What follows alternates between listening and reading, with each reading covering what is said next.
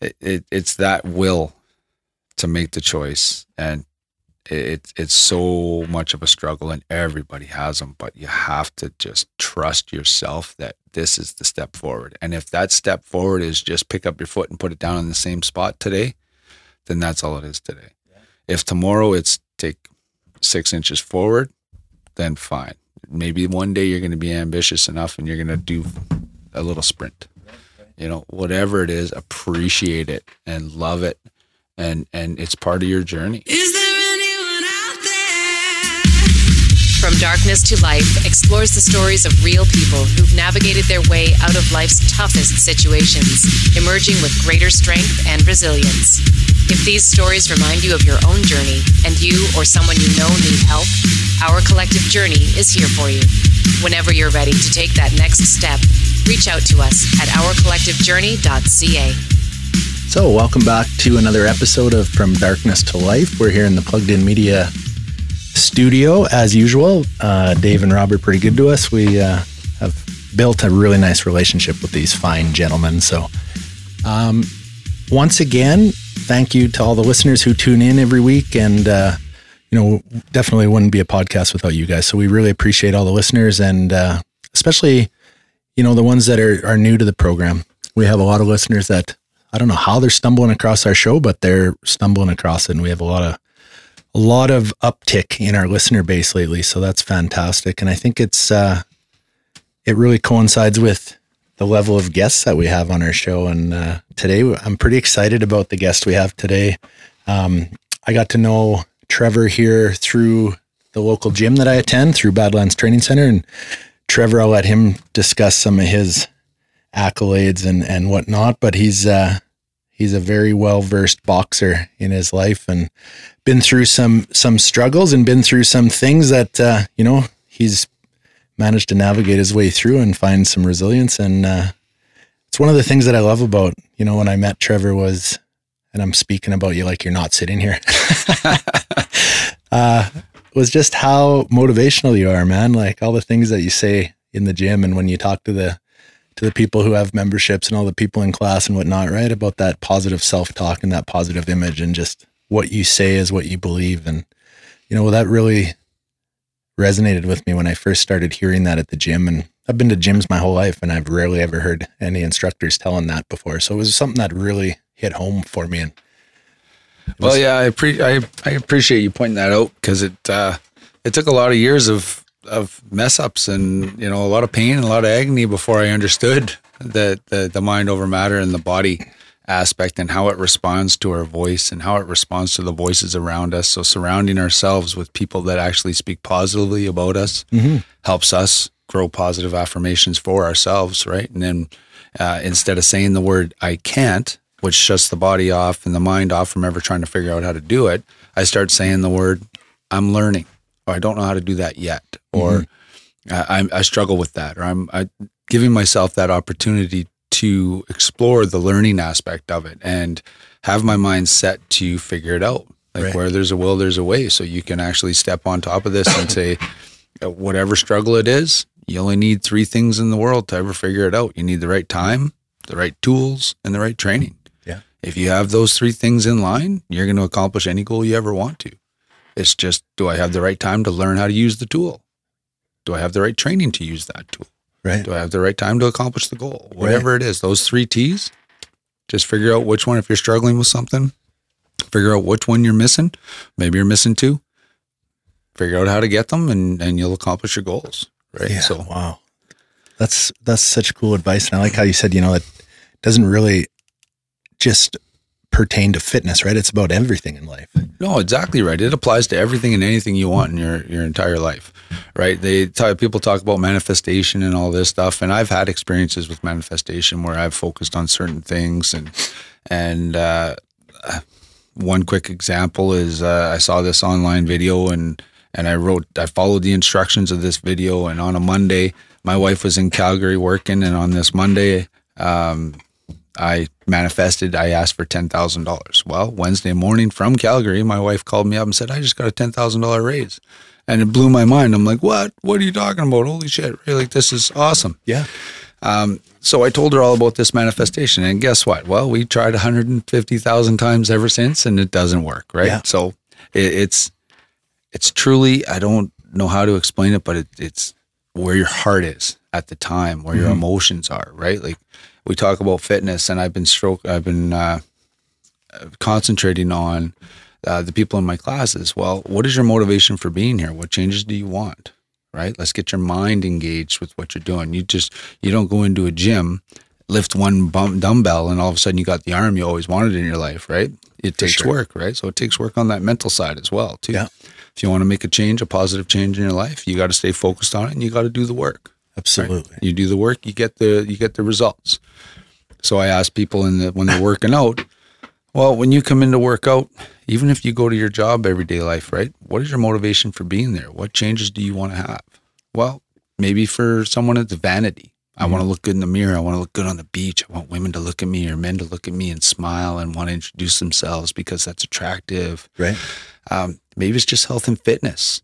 Maybe I just want to be healthy and strong for my family. Maybe I want to play with my kids. Maybe I want to compete with my friends. Like these are all our own little secrets. We don't have to tell nobody these things. Right. But when you focus on them and you do that push-up with that in your mind, the change engine has engaged. And now you're actually realizing changes much quicker than you would if you just did 1,000 push-ups. Right. So when you get that emotional attachment to your body and to your mind and your reasons for doing it, that's what the change engine is. Yeah. I see people come to the gym every day, 2-3 times a day, and they don't get any changes. Right. But they haven't put their mind on it. Yeah. Yeah. Like they're still going through the motions, but they're not accepting that. And yeah, okay, maybe vanity, ego, it's a flaw, but it works. It's your motivation for being there. Nobody needs to know about it.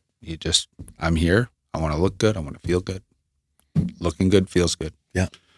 That makes so much sense. And we talk about stuff like that too in our, at our collective journey with our recovery process and bettering someone's quality of life, right? We use the analogy of going to the gym. You buy a membership at the gym, you go sit at the front door and you watch everybody else work out for 6 months. You're not going to see much change.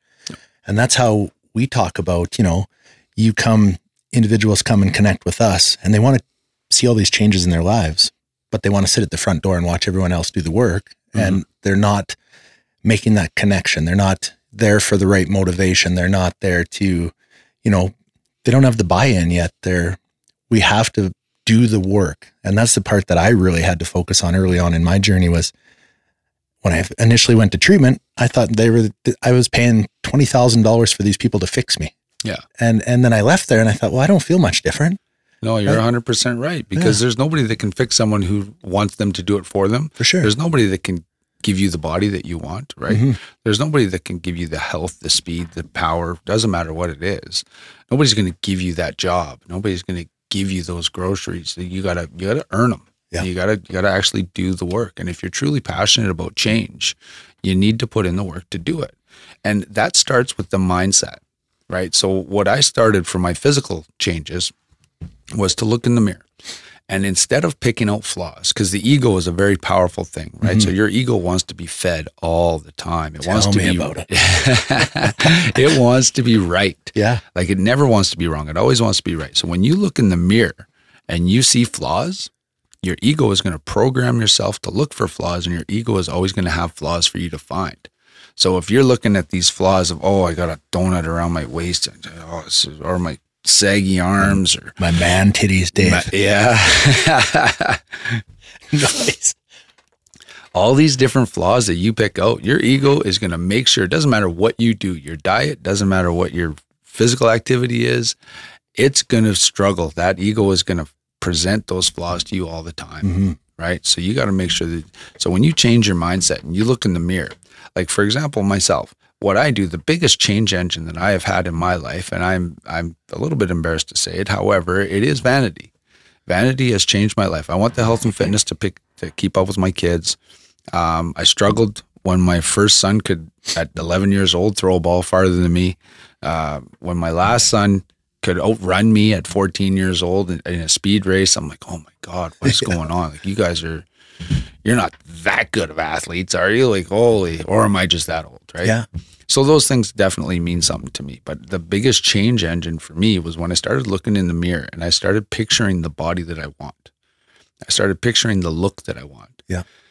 And it's not a magic fix. It's not done something that just snap your fingers and it's done. I put the work in. So every time I look in the mirror, I'm not looking at the mirror and thinking, oh my God, I'm so sexy and I'm better than everybody else. No, I'm looking in the mirror. Yeah, exactly. Oh yeah. Yeah. I'm looking in the mirror, admiring the image that I want to project to others. Yeah. Right. That I want to look. I want to take my shirt off on the beach. I want to be comfortable. I want my wife to find me sexy. I want all these different attributes. So I'm looking for those attributes and I'm focusing on those. I'm not focusing on flaws that I have to correct. I'm just like everybody else. I got tons of flaws. Yeah. But I've programmed my mind to find the attributes. So now my ego wants to be right, and my ego is making sure those attributes are there. So I have a 6-pack, even though I eat a box of Kraft dinner almost every day. Right. You know, I have a 6-pack. And my son told me the other day, he says, Dad, you're a little unproportioned there. I'm like, what do you mean? He says, your chest is small. Your arms are big. Your 6-pack is there, but you got no chest. And I'm like, what do I do about that? I don't care. Yeah. I don't care. Good for you. You think that? I'm happy with the way I look. I'm happy with the way I project myself in the mirror, right? So maybe I will change that later.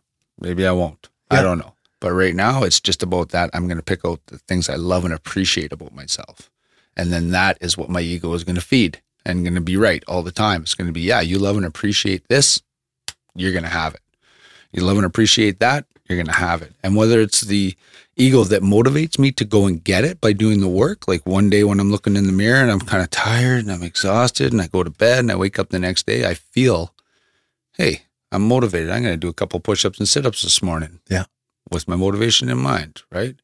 And having that mental work will change much quicker than the physical work. It's like it's this book that I read years ago.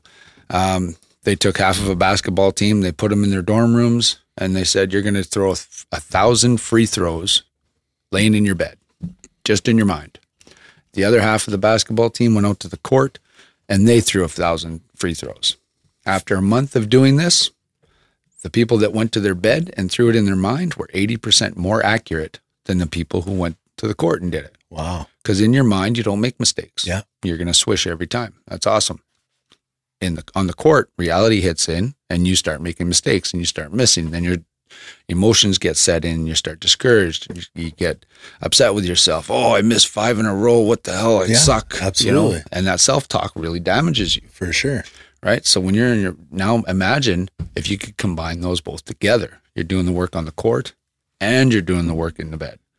Right? That works. It's an amazing, amazing tool. So putting in that work mentally for any aspect in your life, not just for health and wellness, but for mental health. Right, right. Right? How do I want to act when I go home? Excuse me. Do I want to be happy and giddy? Like when I was fighting in the MMA, I would have to physically throw a switch in my mind. Like I would literally put my finger on my temple and I'd flick the switch. As I was going to the gym, it would be the Hulk. I'm flicking that switch over to the Hulk. So I'd go to the gym and I would just be, what you got to be at the gym. For sure. And then as I was going home, if I didn't flick that switch, I was still cranky. I was still aggressive. I was still assertive and annoyed. And I would be like, why aren't you guys disciplined? Yeah. Why aren't you eating properly? Why, whatever, and I was just a jerk. So when I physically on the drive home, flicked that switch back to loving and compassionate husband and father, that would change my attitude, right? So when you wake up in the morning, what do you want to do? What do you want to be today? Do I want to have an awesome day? Anybody comes up to me and asks me, how you doing today, Trev? My only answer is I'm fantastic or fabulous if somebody else uses that word.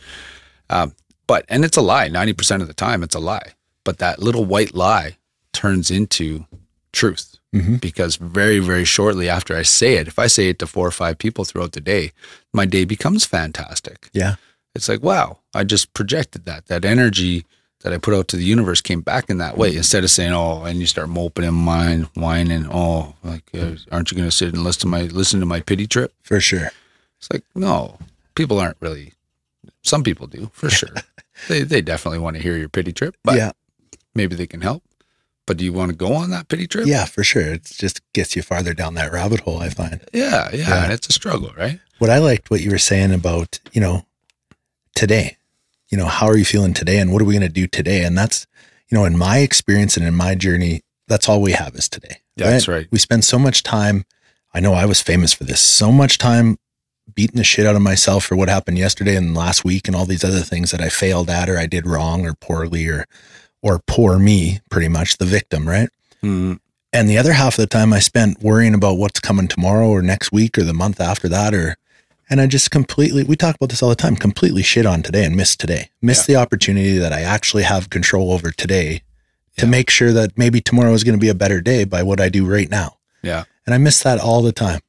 Yeah, and it's a struggle. I'm sure many people do, and I still do as well because I'm worried about what's happening tomorrow. What are my kids going to do? What is my wife going to do? How are they going to feel? Yeah, it's a natural thing, right? Like it's for us as humans. If we're not prepared for tomorrow, then we kind of like now we're living by the seat of our pants. We spend all our money today. We party hard. We do all this kind of stuff. It's like live for the moment. Yeah. Okay, be prepared for tomorrow as well, though. For sure. But live for the moment. Recognize those opportunities when they open, because there's a lot of windows of opportunity that will open for you in the day. And if you're not focused on today or in that moment, you're going to miss them, right? And I've had my struggles, right? I've had doors slammed in my face.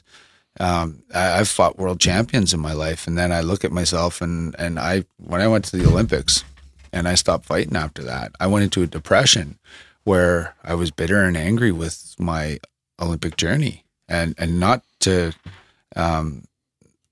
say anything bad or derogatory about it. Like there was so many great people that helped me along the way. Like I can't even list them all. There's so much support that I got from Medicine Hat and from Thunder Bay, my hometown that we came from. Right. However, I thought to myself, for what end?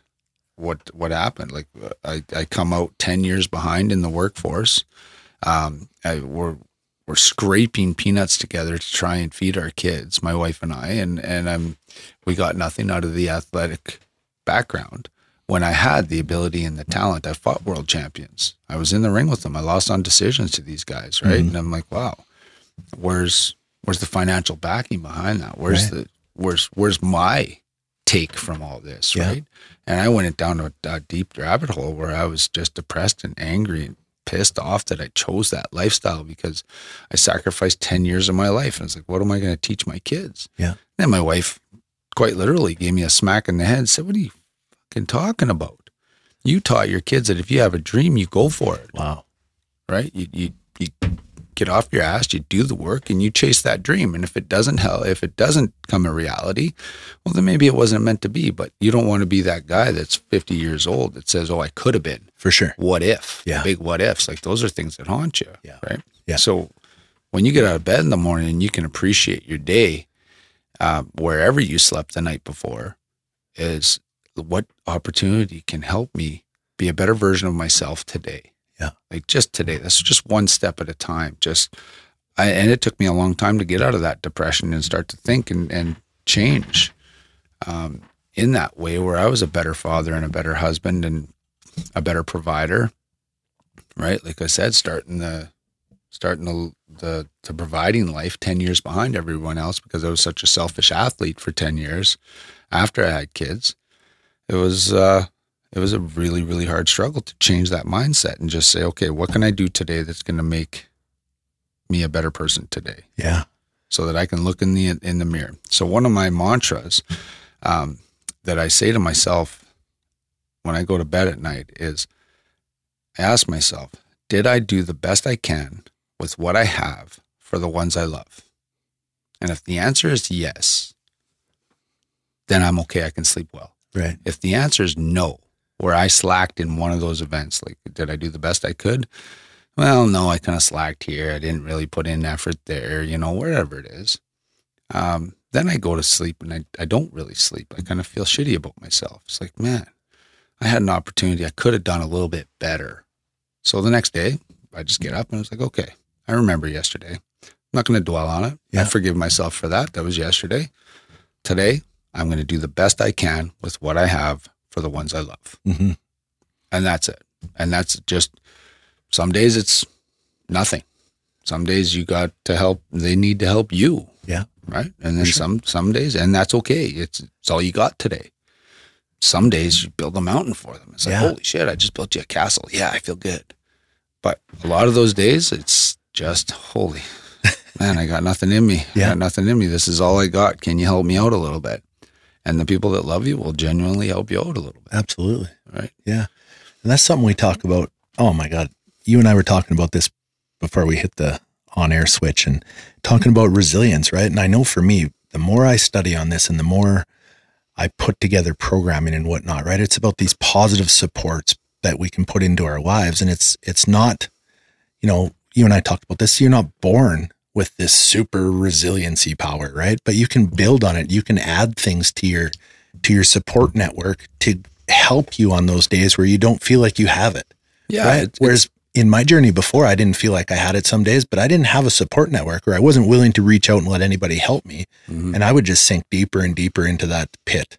And then, you know, for me, that led to drugs and alcohol and suicide and all these other things. But in this new, you know, version 2.0 of my life, I have this very intense and supportive network that I can lean on when I'm having those days where I just don't feel like I have it today. But man, my network picks me up. Yeah. And that's the important thing, is allowing them to do that as well, right? Because there's so many people out there, and I was one of them at one point, where I didn't rely on it's like, no, excuse me, I can do it myself. Yeah. I'll do it myself. I don't need your help. I don't want your help. For sure. Like, fuck off, leave me alone. Right? Yeah.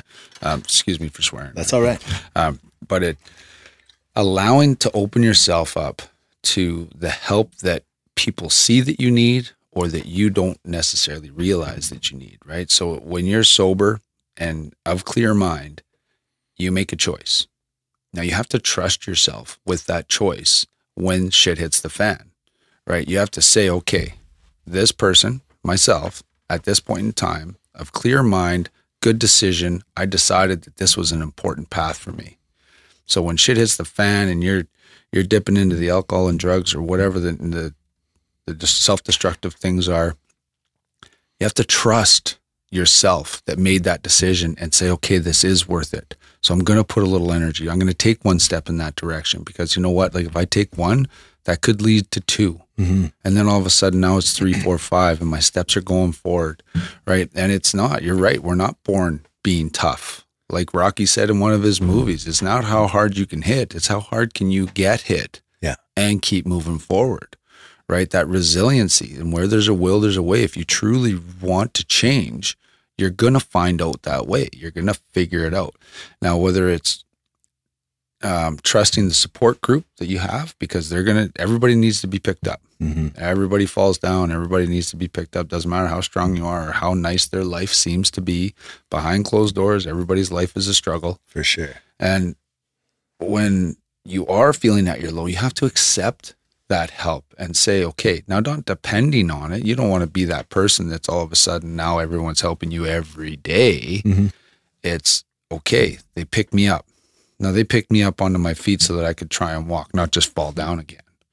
Right now they pick me up again. Okay. Well, I got to take one step by myself, at least one step. Right. And then you take that one step and you fall. Well, no big deal. They'll pick you up. Maybe this time you get 2 steps.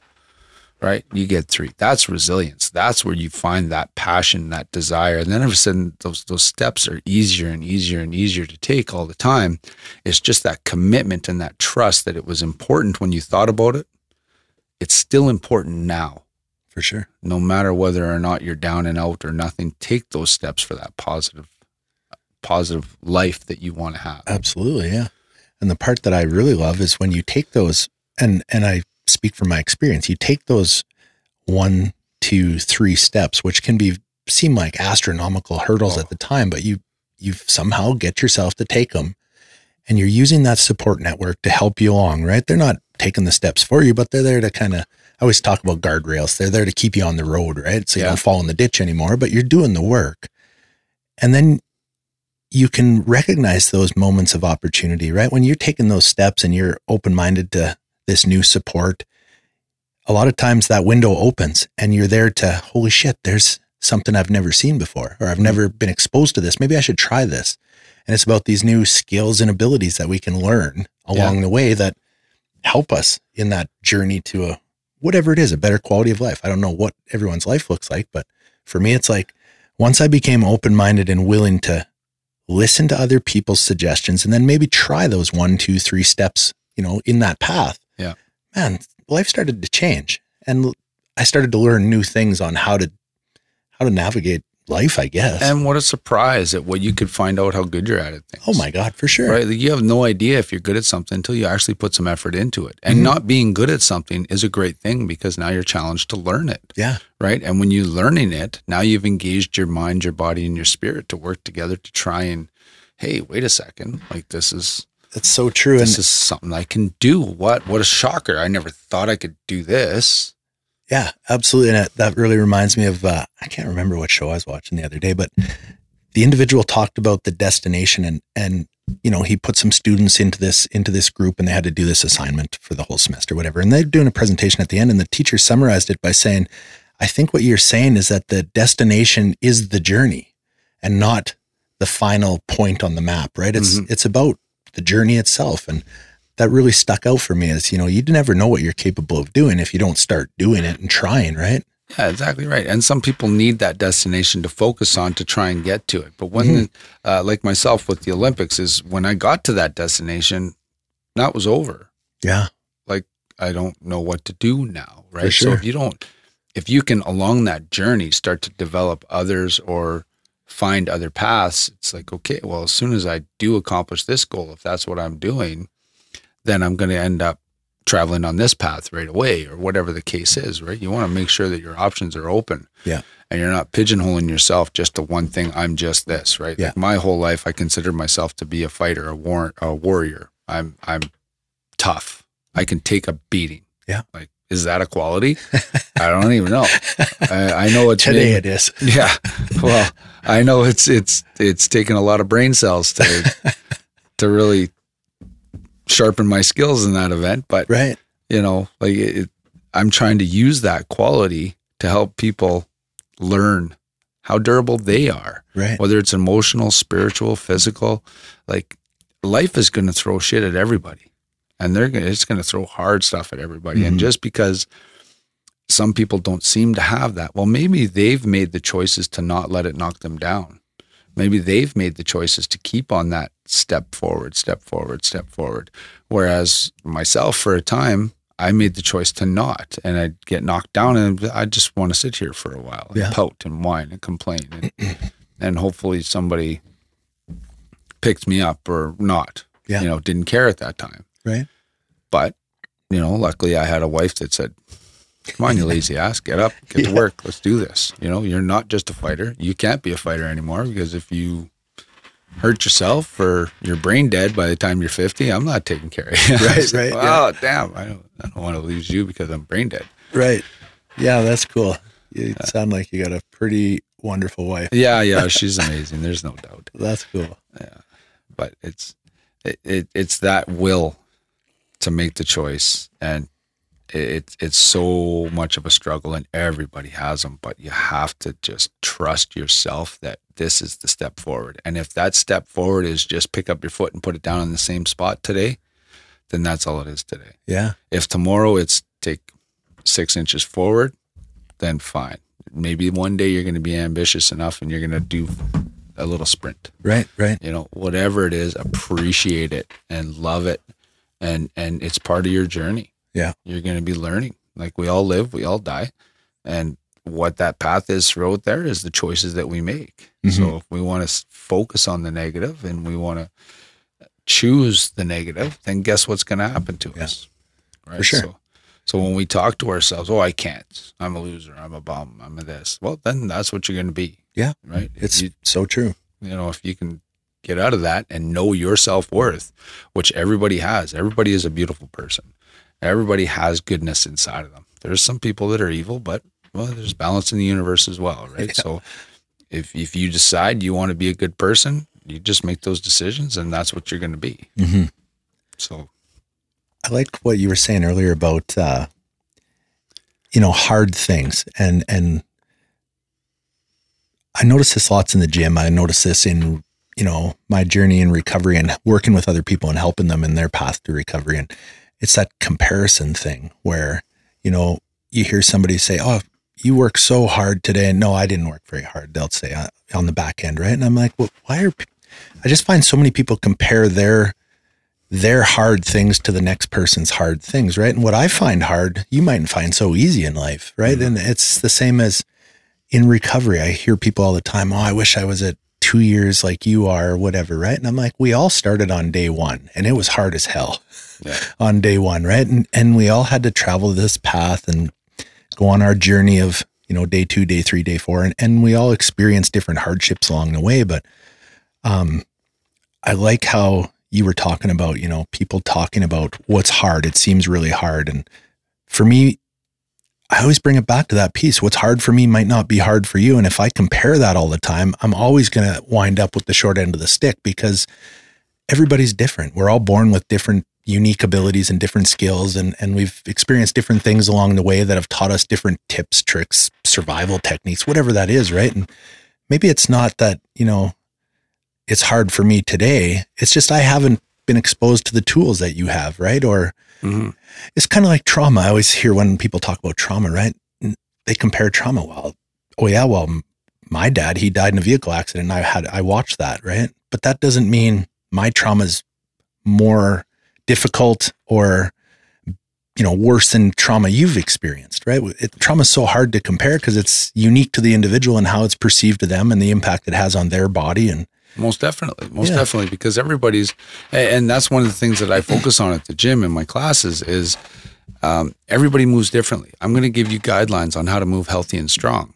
I said, but you got to make sure you're moving that's going to challenge your body because 50 sit-ups for one person might be a joke, not even a challenge. Yeah. 5 sit-ups for somebody else, or even just getting one full sit-up could be a challenge. Now they have worked harder than the person who did 50 sit-ups. It doesn't matter what the number is. So they just put in more effort to make change in their life than they did. Absolutely. Because that person who did 50 sit-ups, that's a breeze. Anybody can do that. Yeah. Right. It's like a video I watched years ago about this teacher back in the 70s. He held up a glass of water and he asked the class, how much does this weigh? And they're all like 8 ounces, 9 ounces, 12 ounces, whatever. They were all giving out weights. He says, well, it depends on how long you hold it. Yeah. You want to hold this glass of water here for 5 minutes? Okay, maybe it's 8 ounces. You want to hold this glass of water here for 5 hours? Well, that's a different weight. Yeah.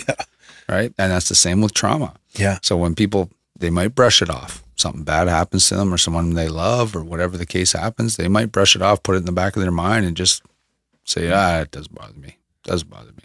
Not deal with it, not accept it. For sure. Not forgive it or allow it to leave, right? And then they hold on to it. Well, you're holding that trauma for 10, 15, 25 years. And then all of a sudden, that trauma, like I had really personal experience with this in the sense that I've had a lot of physical traumas throughout my life. I had a really rough upbringing, right? My brother and I, we beat the shit out of each other. Well, I'm the younger brother, so I got the shit beat out of me lots. But I even challenged him a lot. It became a normal life for me to challenge him and say, yeah, you can't do this. I challenged him the one day, you can't take me down if you got your right hand handcuffed to your left foot. Well, he handcuffed his right hand to his left foot. And I'm looking in the group of friends that we were standing there. I was like, is he serious? Is it like this fucking guy really serious? And then all of a sudden, somebody said, go. And he leapt across the room, grabbed me with his left hand, headbutted me, bit my face, bit my neck. He had me submitted, crying damn near in a matter of 5 seconds. Wow. Because of his ferocity, right? And he's not accepting any kind of beat down from his little brother. It's like, yeah, I don't care what kind of challenge you give me, I'm going to own you. Yeah. Right. That was his confidence. And I was just shocked. I was like, holy cow. Right. So I had a lot of those growing up.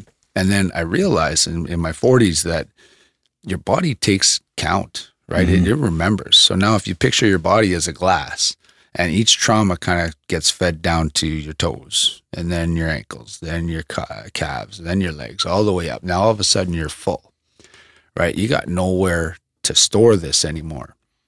So now all of a sudden you're having blown out knees or shoulder pain or back pain or something like that. That's not really explainable. How did I hurt myself? I don't even know how I hurt myself, but today I can't work. Mm-hmm. I can't do this. Well, try forgiving yourself.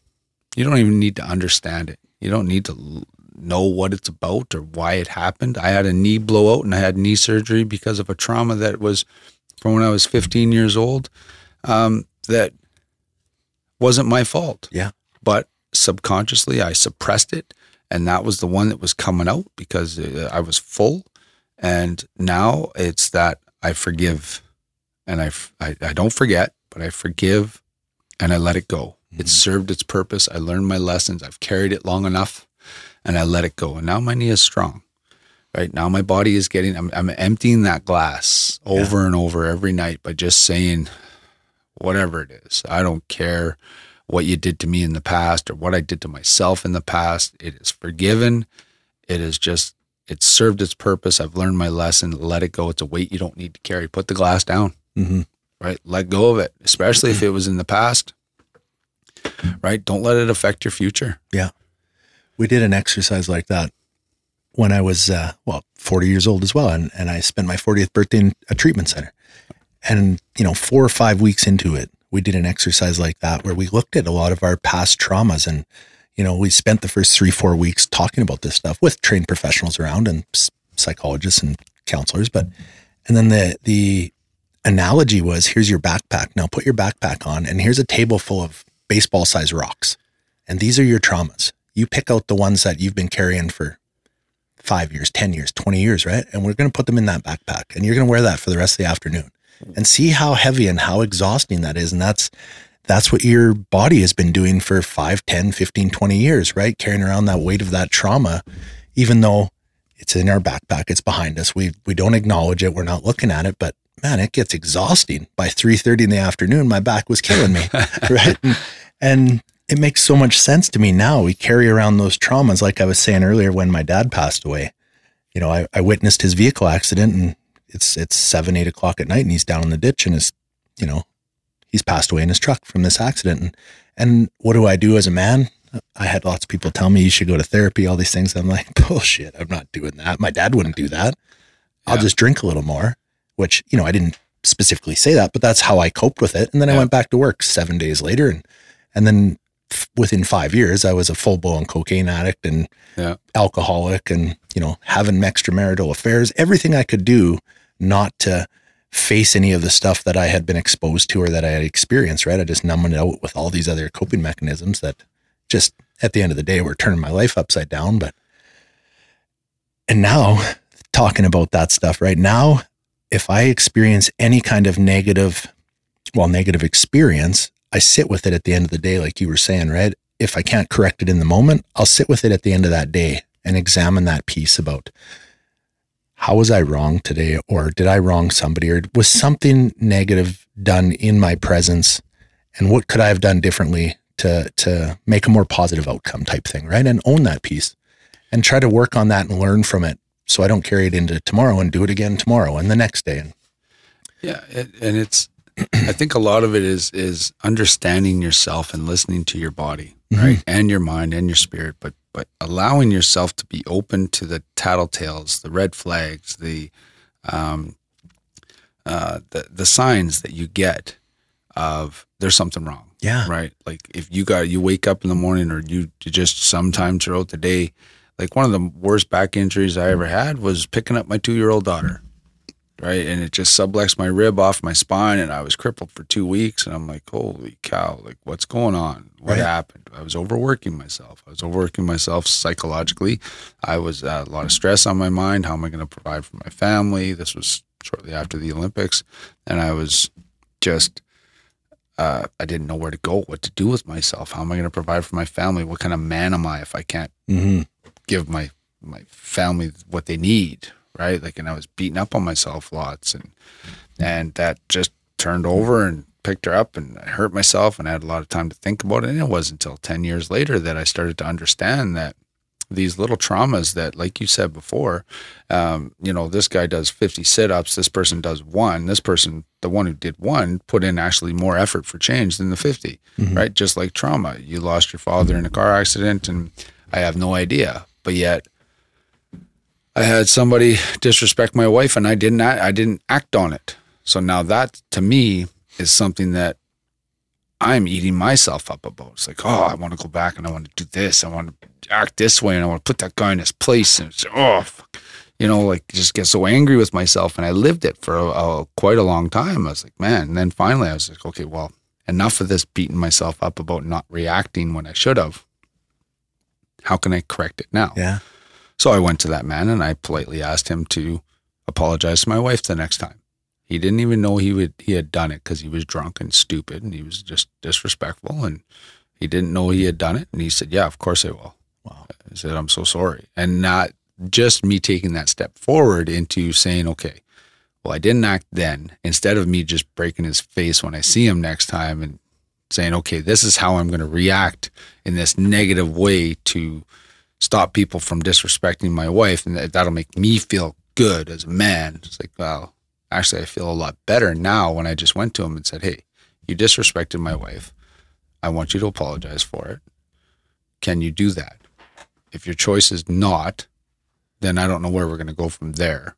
However, this is the option we have at this point, right? So when he decided, and he immediately, the next time he saw it, he apologized and, you know, everything's good.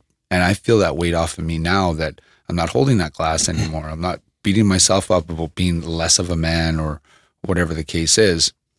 And I recognize this in so many different avenues in my life as well, where I can apply that same forgiveness of myself and my own actions, right? If I was drunk and stupid and offended somebody or did something that I'm embarrassed of and ashamed of, okay, I'm just going to prevent me from getting to that point anymore. You know, I forgive myself for being a stupid idiot and an asshole. I apologized to the people I needed to, made the corrections I possibly could have, and just put in that effort. And it's amazing how much the word thank you and I'm sorry actually help people. For sure. Right? So, like, being in traumatic situations, right, you can't judge somebody else's because somebody will eat away at themselves for something simple that you think nothing of. Right. And whereas somebody else will push to the back of their mind the most horrific trauma that's ever been known, and they'll think nothing of it. Yeah, whatever, I don't care, right? So those words, I don't care, they kind of cut you off from that aspect of okay, is this going to bother me or not? Some people have no problem at all saying that. Yeah. Some people have all the hardships in the world saying that. Right. You know, being able to say, I don't care some days allows me to sleep a little bit better because if it's not something that I can control or change at that time, I'll take a deep breath. I don't care. And then I'll sleep nicely that night if I can. And then I get up in the next day and it's, how can I make this different? Yeah. That really resonates with me. And that piece around what parts of this can I control is the part that I focus on now, which I used to think I could control everything in life. But now it's like, which mountain am I ready to die on? And it's not the ones I can't control. You know what I mean? Like there's so many situations like you were just saying, right? That other than my thoughts and my behavior, that's the two pieces I can control in just about every situation. The rest is going to happen how it's going to happen. And it's how am I going to react to that, right? And usually I used to react to all that stuff in most of the time with aggression, right? I could control people through aggression and violence and manipulation and a lot of shitty behaviors. But now it's like, man, I've done all this work to change who I am today. And now I focus internally first. What do I believe is valuable in this? What parts can I control? And then the rest of the world is going to happen as it happens. And that's what, you know, I don't care how you were saying, right? I say that all the time too, but it's legitimately, I don't care about the pieces I can't control is the piece I'm focused on now. Yeah. Whereas before I used to say that in a kind of an arrogant kind of way. I don't care about any of this shit. And it's not true. No, and it doesn't have to be true, but you can apply that to the aspect of the backpack as well, right? Like where we get dependencies, whether it's drugs and alcohol. So we're carrying this backpack around for so long and it's so heavy and we're like, okay, well, instead of figuring out how to put that backpack down or to lighten the load on it, we want to figure out how we can make ourselves feel like it's lighter or forget about it, right? So whether it's uppers or whether it's any kind of drugs that are just going to make you feel high of life, and then the alcohol, the downers, whatever you got, that's going to either make you forget about this backpack or going to help you bear the weight of it for that time being. Instead, if we can figure out, put our mind and our body towards what's weighing me down, why do I feel so shitty? Why, like, what can I put down? Can I put the glass down? Can I put the backpack down? If not, can I empty some shit out of the backpack? Yeah. You know, even if I got a razor blade in my pocket and I reach down behind my back and slice the bottom of the backpack so some of those rocks fall out, like whatever kind of answers you can come up with. For sure. Take the weight off instead of finding those things that are going to help you not even cope with it. It's just like putting a Band-Aid on it. It's numbing it out. Yeah. And that is so true with, you know, like we talked about drugs and alcohol, right? For me, they worked amazing. That's what the reason I was using them. Now that I look back and I see that, right? And I have the knowledge and the understanding and of why I used them. And I'm not going to lie, they worked amazing that's exactly what they were supposed to do. And they worked wonderfully until it got so heavy and they stopped working. And that's when I was like, well, holy smokes, my only coping mechanism I've known for the last 10, 12 years or whatever isn't working anymore. Now what do I do? And I've pigeonholed myself where I'm a man. I'm not asking for help. I'm surely not going to go see a counselor. I'm not going for support. I should be able to think my way out of this and figure it out because that's what I would do as a man. I should be able to figure this out. And that led me to attempting to take my life by suicide because that was the only way I could see getting out of this problem or getting that backpack off my back. It was so heavy. And that's the one thing I always talk to people about is, you know, the drugs and the alcohol weren't really my problem. That was the solution to my problems that I wasn't really looking at dealing with or figuring out what the causes were and man, that was life-changing for me when I understood that by having these conversations like we are today and starting to shed some light on these things that, you know, I don't know about you, but I can kind of assume that for me, I was brought up, we don't talk about this shit. We don't talk about this, especially being two dudes, right? No, exactly right. Like my family, we never said, I love you. No. That was not something we ever said. That was soft, right? Yeah. And then my wife's family says it to each other every day. Yeah. And I'm like, God, you guys are overusing that word. And then I'm slowly transitioning to no, you're not overusing that word. You're expressing how you feel about those people you're talking to. And it's like, they should know that you love them. Yeah. And by saying it on a regular basis, now it kind of sinks in and it feels good. Yeah. To hear those words. And it's, you know, it's crazy. It really is. And, you know, I joke about this all the time, but it's not really a joke, but in my household, especially around my dad, you know, it was more acceptable to drop the F-bomb, to drop that 4-letter word than it was to say help. Help was like the dirtiest 4-letter word I could say. I'd get you fix that yourself or you figure it out, these types of things, right? And I'd be like, I just need a little help here. No, you'll figure this out. And it wouldn't matter if it was math, hockey, whatever it was. If I needed a little help, it was almost acknowledged as a sign of weakness. That's how I perceived it anyway. If I asked for help, right? Now you're weak. So I just learned not to ask for help. And I'm going to struggle with whatever it is until I get it figured out. And now I see how much easier it is if you do ask for help and you get that support. Yeah. And that's the important thing that we've pigeonholed ourselves into throughout the years, especially as being a man, an independent man. You need to be the provider. You need to be the strong arm, the disciplinary action, you know, all these different stereotypes that we're supposed to follow, right? Yeah.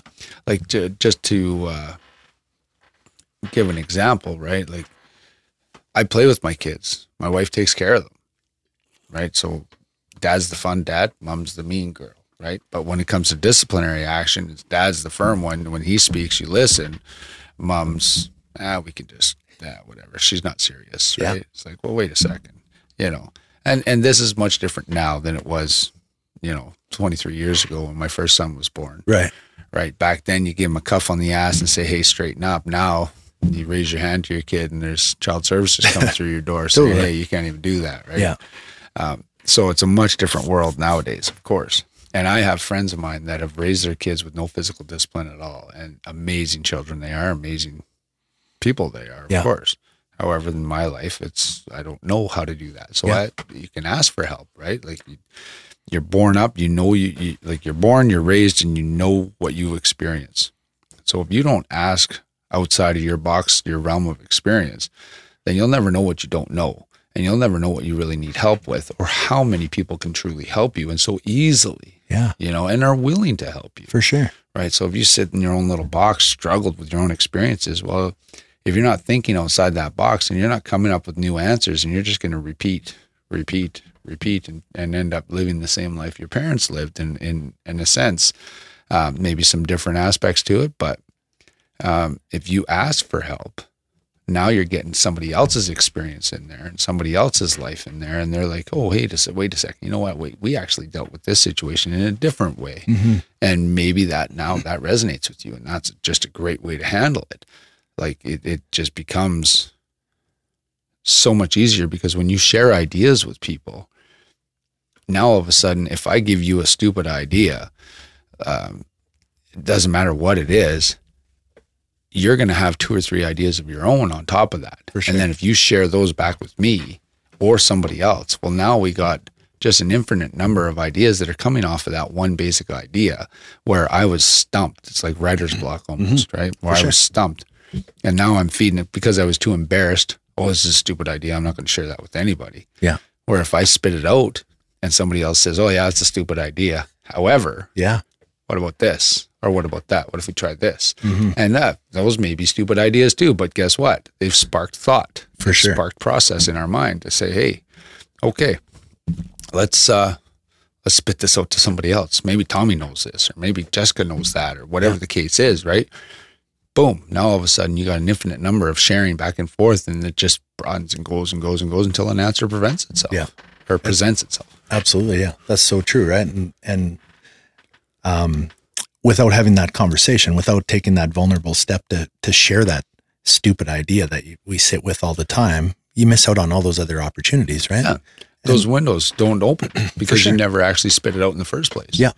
And I think for me, when it, you know, and I'm sure you've experienced some of this, it wasn't until I did a lot of self-work and became okay with who I was and figured out who I was, right? My values, my beliefs, not the ones that were instilled on me by my father in society growing up for the first 30, 40 years of my life. Not what's expected of you. For sure. Yeah. Once I figured out what I really wanted in life and who I was and what was valuable to me, that's when I could start to really appreciate throwing out those vulnerable moments, throwing out those comments or stupid questions or whatever it was, right? Because I'm okay with it now. I know who I am, and I'm not worried about being perceived as an idiot or a fool or wanting everyone to like me anymore and all these things, right? I'm okay with who I am. And if you think that's stupid, that's great. Okay. But there might be 3 people over here who are happy, right? For sure. I actually had that conversation with my kids many years ago. I saw a social experiment they had. They took, I can't remember exact numbers, but we'll just say they took 20 people and they put them on an island, and they spent 3, 4, 5 days together. So they were making friend groups and all this stuff. The next day they woke up in the morning, they all had a colored t-shirt. They had a blue t-shirt or they had a red t-shirt in their room. They were asked to put it on. So they wore those t-shirts for the rest of the day. And they had to wear those t-shirts for the rest of the experiment. So while they were wearing these t-shirts, they all of a sudden started being mean to each other. It's like, oh no, you're part of the blue group. You can't sit with us. Like, why are you sitting over here? You're part of the blue group, right? And then all of a sudden there were some people that were strong, right? They were strong. They were like, oh, I'm maintaining my friendship with the other color. I don't care. Like, nobody said otherwise, right? But it didn't take more than 36 hours before those groups were separated. And the people were so mean on the one side to the people that wanted to interact that they ended up conforming. Wow. Right. So this whole test was about conformity. Yeah. And they ended up separating. So the people that were blue and red still talking to each other, the other team, like their respective colors were so like, hey, you can't talk to him. He's a blue. And it's like, well, wait a second. Nobody said anything different. Right. Then they started having competitions and stuff like that. So then all of a sudden they're not sitting at tables together. They're not even talking to each other. They're starting to get angry and animosity to each other. Right. And so I talked to my kids about that, and I said, hey, what color shirt are you wearing today? He says, purple. I said, good. I said, you know, what do you want to wear if somebody says otherwise? They're like, purple? Yeah. It's like, okay, good. Because that one person that's wearing the purple shirt is going to be shunned by so many people. But if he's courageous and strong enough to walk that path, now he's inspired someone from the red team that, hey, if I'm with you, can I wear a yellow shirt? Of course you can. I don't give a shit what you wear. Yeah.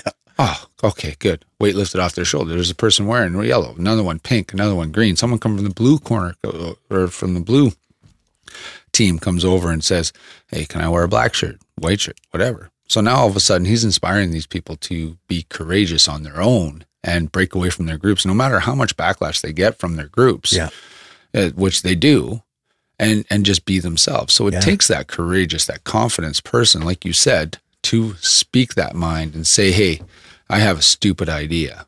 Maybe it's a stupid idea. Maybe somebody else will think it's brilliant. Right. But the courage to speak and the courage to say, hey, I'm struggling here. Can you help me? Mm-hmm. And if one looks at you and says, no, fuck off, I can't help you, maybe the next person you ask will. Yeah. Right. And just, you pick your battles, and you don't have to be offended or upset with the person that says no. Maybe they just don't have it in their capacity to be able to help you, and that's their weakness, not yours. Mm-hmm. So when you can actually have that courage, the only weakness you can display is the lack of courage to ask for help if you truly need it, right? Is to be able to have that courage and self-confidence to say, hey, I'm struggling, I need this, or I'm in a bad way, or I'm in a bad spot, or whatever the case is. Will you help me? And if the answer is no, okay, well, keep pushing forward. Mm-hmm. Somebody out there is going to help you. Absolutely. Yeah. And that's, that, I guess that's kind of the concept of how we got started at our collective journey, is somebody was there to help us at one point in our journey. Right. And I know how hard it was to get to that point to ask for help. So if we can make that really accessible and break down those, those barriers, try to make it as easy as possible to connect with us. Yeah. And everybody needs different help. Absolutely. Right. Some people just need a pat on the back. Yeah. Like not to sidetrack a little bit here, but motivation, right? Yeah. Like I teach a lot of teams, and I look at these teams and I'm like, okay, the coach is out there yelling, hey, get off your ass. You can't be so lazy. Get to work. Come on. You got to do this. Where were you on that pass, or where were you on this? Right. And there's some kids that respond to that. Like I've had one athlete leave one of my classes and not come back for a few weeks. And I asked him the next time I saw him, I said, well, why didn't you come? Where you been? He's like, I can't have you talking to me like a pussy anymore. Yeah. I'm like, well, what do you mean? He says, well, you're constantly telling me, oh, you're doing a good job. Keep up the good work, this and that. He's like, I don't like that. That doesn't work for me.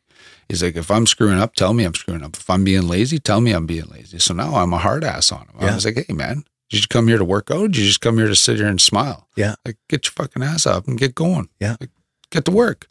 Right. Whereas somebody right beside him, I might have to say, hey, you're doing a great job. Like there's three main different motivations that I've learned of that are pretty general. You got that person that has that, you need that hard ass. You need to be, hey, get your ass out of it. You came here to work, get to work. Come on, stop being a pussy. You got to get to work. Yeah. You got that person that needs that proverbial pat on the back that says, hey, you're doing a great job. Keep up the good work. Let's lift you up with positive affirmations. And then you got those people that are competitive, that need someone to drive against, need to push against. Like maybe you won't go to rehab or anything unless you have someone go with you, right? Like those kind of people, right? So when you can learn those people and their motivations, if you can learn that about yourself and what kind of motivation, when someone talks harsh to me, am I going to step up and prove them wrong? If somebody calls me a bitch or a pussy, am I going to say, okay, well, yeah, watch this. Yeah. I'll show you, right? You tell me I can't, I'll show you I will. Yeah. Right? Or am I the guy that needs that stroke on the ego and says, hey, you're doing good, man. Keep it up. Yeah. Myself, I'm a challenger, right? I like that person that's right beside me saying, hey, I can do this. Can you do it better? It's like, yeah, hell yeah, you can. Watch this, right? And then they challenge me more by getting one step ahead. If you don't know that about yourself, then you're never going to find that in anybody else as well. Right. And if you want to make change in someone's life, you have to learn how to motivate them, because if you're talking to them in the wrong motivation, now all of a sudden they're just going to crash and crumble. Yeah. Right? Like absolutely. It's not come back for 2 or 3 weeks. Yeah, exactly right. Yeah. Just because I was talking nice to him. Yeah. Right. It's like, man, I didn't come here to listen to you stroke my ego and say you're doing a good job. No, it's like, okay, sorry. Yeah. Well, and that was a life lesson for me, in the sense that I know that now about the teams that I work with. I know that about my athletes that I train at the gym, and even myself. And how do I get motivated? Well, I get pretty unmotivated when my wife comes to me and starts correcting me on things and saying, hey, you're doing this wrong, or she, you know, like this. And I'm like, you know what? You're not motivating me right now. Like, I'm like, fuck you, I'm done doing it. Yeah. Like, I got renovations in my house that she's bugging me about it because they've been there for 3 years and it's just a corner. I tore out a closet and she's yelling at me because this closet's not done and it was just to make a hallway. And I'm like, well, I can't even explain why I'm not doing it. But every time you talk about it, I'm like, yeah, well, that's going to sit there all day. You know, and I was totally spiteful on my own side. But then some days I just pick something up. I'm like, oh, I'm going to impress her today. Yeah. Right. You know, what motivates you to do that? Mm-hmm. And what motivates someone to help? What motivates to somebody like, did you do a good deed today? Did you open a door and hold the door for somebody? For sure. Right. Did that make you feel good? Good enough. Small. Did they say thank you about that? I snapped on a guy one day and I think it was at Tim Hortons because my 6-year-old daughter opened the door and held it for him, and it held long for him to come through, and he just stormed right by. And I'm like, you're fucking welcome. Yeah. And he turns around and goes, what? I pointed at the 6-year-old girl holding the door, and I was ready to fight this guy in front of my daughter, which is a big mistake. But it was just that aggression, like a simple word of thank you. Yeah. Right. But he was focused in his mind. And now I understand that, okay, he was on a path. He was on a mission. He didn't even know she was there. Right. Right. So forgiveness on that aspect. Yeah. Okay. Well, you know, don't be an asshole, Trevor. You don't have to fight people. Right. Like it's, but you know, to backtrack a little bit, that motivation, right? So if you're looking at somebody that needs help and is afraid to ask for it, mm-hmm. how can you motivate for them? So being the helper, if they're denying, saying, I don't want your help. Leave me the fuck alone. I don't need help. You know, I'm the man. I'm going to do it. I can do it. You know, how can you get through that barrier? How can you find out what motivates them? Yeah, that's a big piece, I think, right? And lots of times I find it comes down to, like you were saying, right? If you can't recognize it in yourself, how are you going to help somebody else? And it comes down to recognizing it in myself. And then how am I going to deliver that in a meaningful way that this might be the way that it gets through to this person, mm-hmm. right? Because it's just like the cookie cutter. It's not going to work for everybody, right? No, you're not at all. Yeah. And that's the big piece that, you know, you and I both have different careers, but a lot of it overlaps, I think. Like mm-hmm. I've talked about this so many times with my spouse and with other people. They're like, oh, you go to Badlands Training Center. There's a shameless plug, Hammy. You owe me for that one. But I say, you know, it doesn't matter. There's hundreds of gyms. There's probably 20 gyms in this city, right? They all have weights. They all have treadmills. They all have this, that. And that's common. That's the cookie cutter in every gym. But I said, this is where I found my place. And it's because of the individuals that work there and the individuals I've met there, right? Like how many times have we sat on the mats after a boxing class or something and talked for half an hour? Yeah, exactly. That never used to happen at the other gyms I went to. Yeah, and that's like Sean with the CrossFitters down on the main floor. After their class is done, the 5 a.m.ers, I call them early birds. Yeah. So every time I walk in the gym and they're working out, I'm like, morning, early birds. I don't know half of their names. Half of them probably don't even know my name. But I say good morning to them and they sit there and they talk after the class. They're having coffee and it's the coffee crew. They just sit there and they're chatting about whatever life, right? For sure. And they become friends and part family. They hold each other accountable for, hey, where were you? How come you didn't show up? You know, or, you know, how you feeling today? Totally. Stuff like that. Like it's an important aspect, right? It really is. Yeah. And I've worked at a few other gyms where, you know, I worked there for 3-4 years and the staff at the front desk, I don't even know if they knew I worked there. Mm-hmm. And I'd come in and say, you know, is this happening in the back or is anybody signed in? I don't even know if that class is happening tonight. I'm like, well, I know it is because I teach it. Yeah. Right. But they don't know. It's that personable piece and just being able to sit down and have those conversations with you after all our combat classes is part of that reason why, you know, I'll say it full transparency. Part of that reason why I pay the membership to come to Badlands is because like I could go work out anywhere, but I love the support that's in that gym and the network that I've built and the conversations that you and I have and that I have with Hammy and I have with other people in the gym, right? I look forward to that just as much as the workout some days. Yeah, for sure. There's sometimes you do need to talk, right? And just get stuff off your chest and you can talk about certain things with certain people, right? You're not going to go to your wife and talk about your buddy cheating on his wife and how you should handle it because you're stuck between a rock and a hard place. Yeah. Like, how should I handle this? Or whatever the case is, right? Like, there's so many different conversations that you can have with certain people. Yeah. And if you build those relationships, whether it's at a gym or whether it's at work or whether it's just in the park, Yeah. right? Just saying hi to somebody is going to start, right? And if you make eye contact with somebody, like, I believe in the universal energies and the path of that kind of stuff. And if you make eye contact and there's mutual eye contact, it probably means that there's needs to be some kind of information change between you two. Yeah. So it's say hi, see what happens. And if the hi turns into an eye roll or a downward look and you just ignored, you gave it a try. Yeah.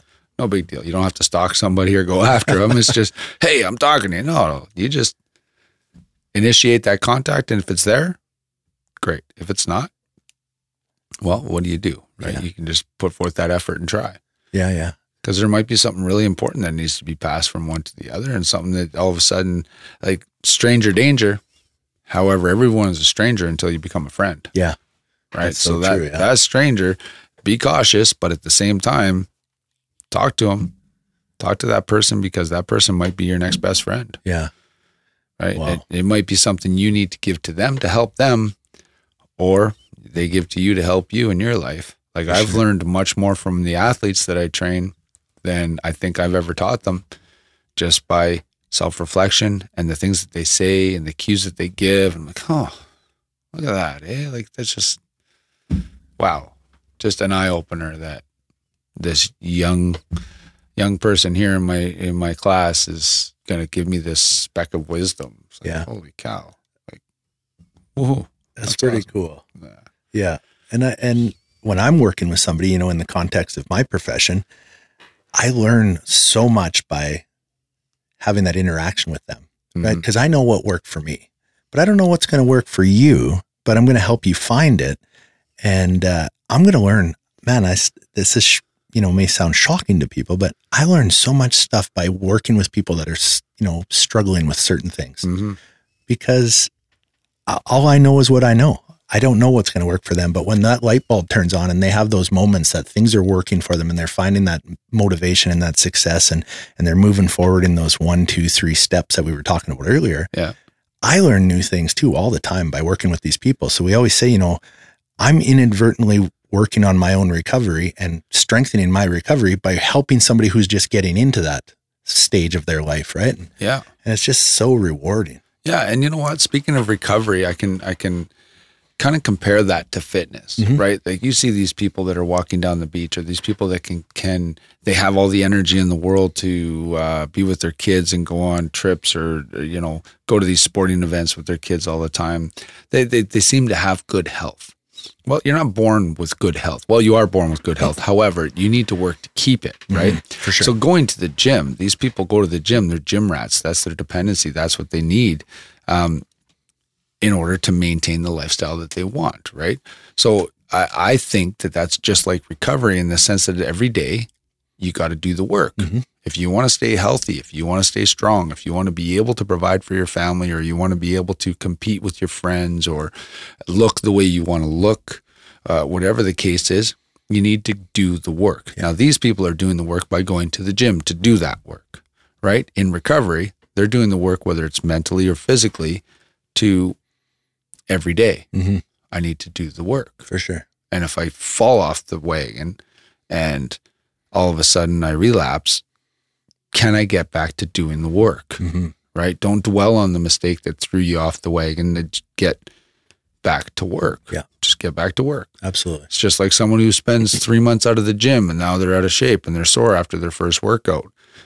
Everybody gets to that point where they're sore after their first workout, and it's like, oh my God, I'm not going back. This is horrible. But you got to go back. You got to do the work because of what you want in the end. Yeah. You want that body. You want that energy. You want that health. Yeah. Do the work, right? If you want recovery, you got to do the work. Absolutely. And that going to the gym lasts the rest of your life. Yeah. Like, I'm in my mid 40s now and I'm going to the gym. I work at the gym, thankfully, but I'm going to do the exercises that I require to do for the lifestyle I want, for the appearance that I want. And I know that as life goes on, it could get harder to maintain that lifestyle that I want. So I got to do the work. Yeah. Right. I think that's just a real good metaphor for life in general, right? It doesn't matter what you want out of life. You got to do the work to get it, right? Mm-hmm. Unless you win the 649 or something, right? You got to do the work. But even that, like really money gives you, like I heard somebody say, money will buy you a bed, but it won't get you a good night's sleep. Yeah. Money will buy you a companion, but it won't buy you a true friend. Yeah. Right. Like all these different things, it'll buy you a lot of enemies. Yeah. Oh right? God. Yeah. Everybody who's expecting you to give it to them. Yeah. Right. But like there's some things come easy to people. Yeah. Some things you just have to work for. For sure. Right. I'm that person that's always had to work for what I get. Nothing's been handed to me. I've had a lot of support and a lot of great people in my life that have definitely given and given and given. And I've been shy to take. I've always tried to make sure that I was earning it. Right. Mm-hmm. Like I had a second mom in my life when I was young. At an early age, I was always at their house, and every time I ate there, I'd go out and I'd cut the lawn, or I'd shovel the driveway, or I would do something to make myself feel like I was earning it. I didn't want to just accept generosity, right? Where now I'm like, holy, it doesn't have to be given back immediately.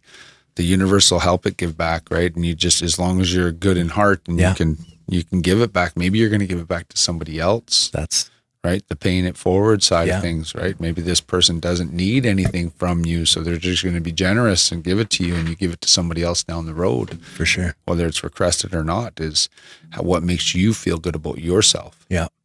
And that kind of goes back to, something that you were sharing some of your mantras earlier. And one of the ones I always talk about is doing the next right thing for the right reason.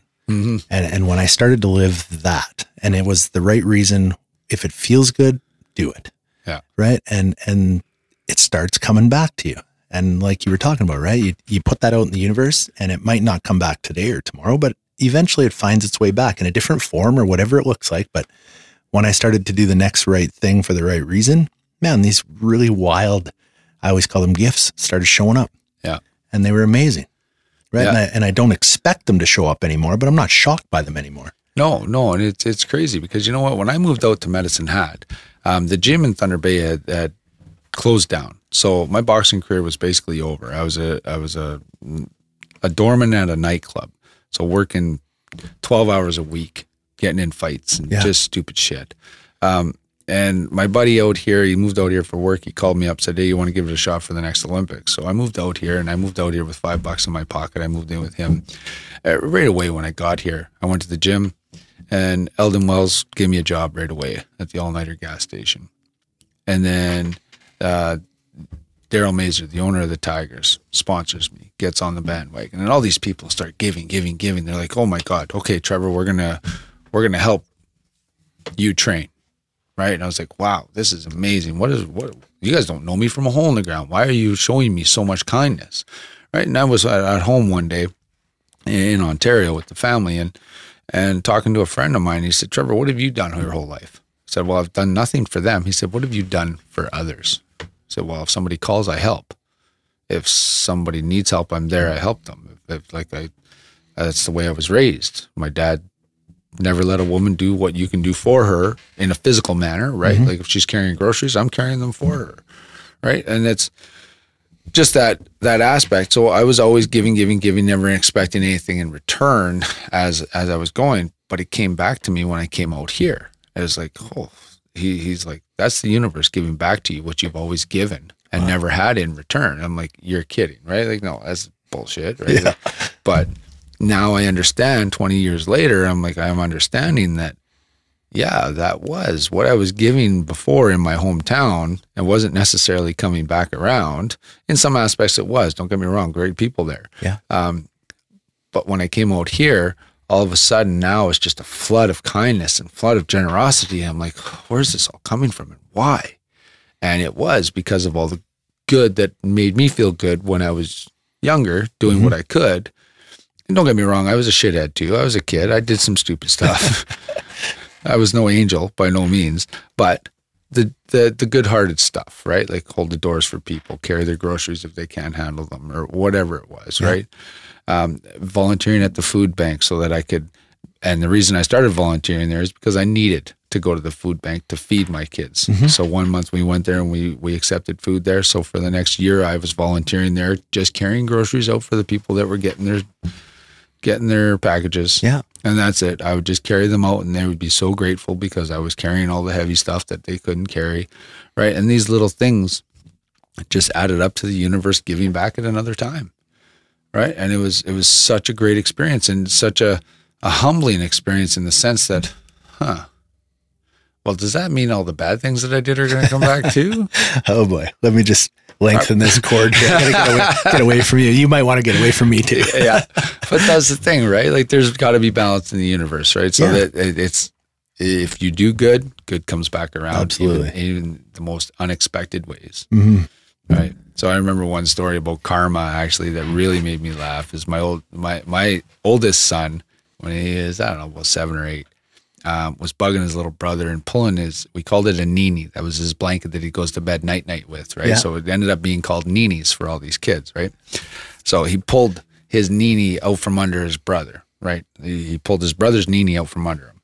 And his brother started screaming and crying and fighting. And then immediately, as my oldest son was running away, his nini hooked on the bottom of the chair, pulled him off of his feet, smacked his head against the wall.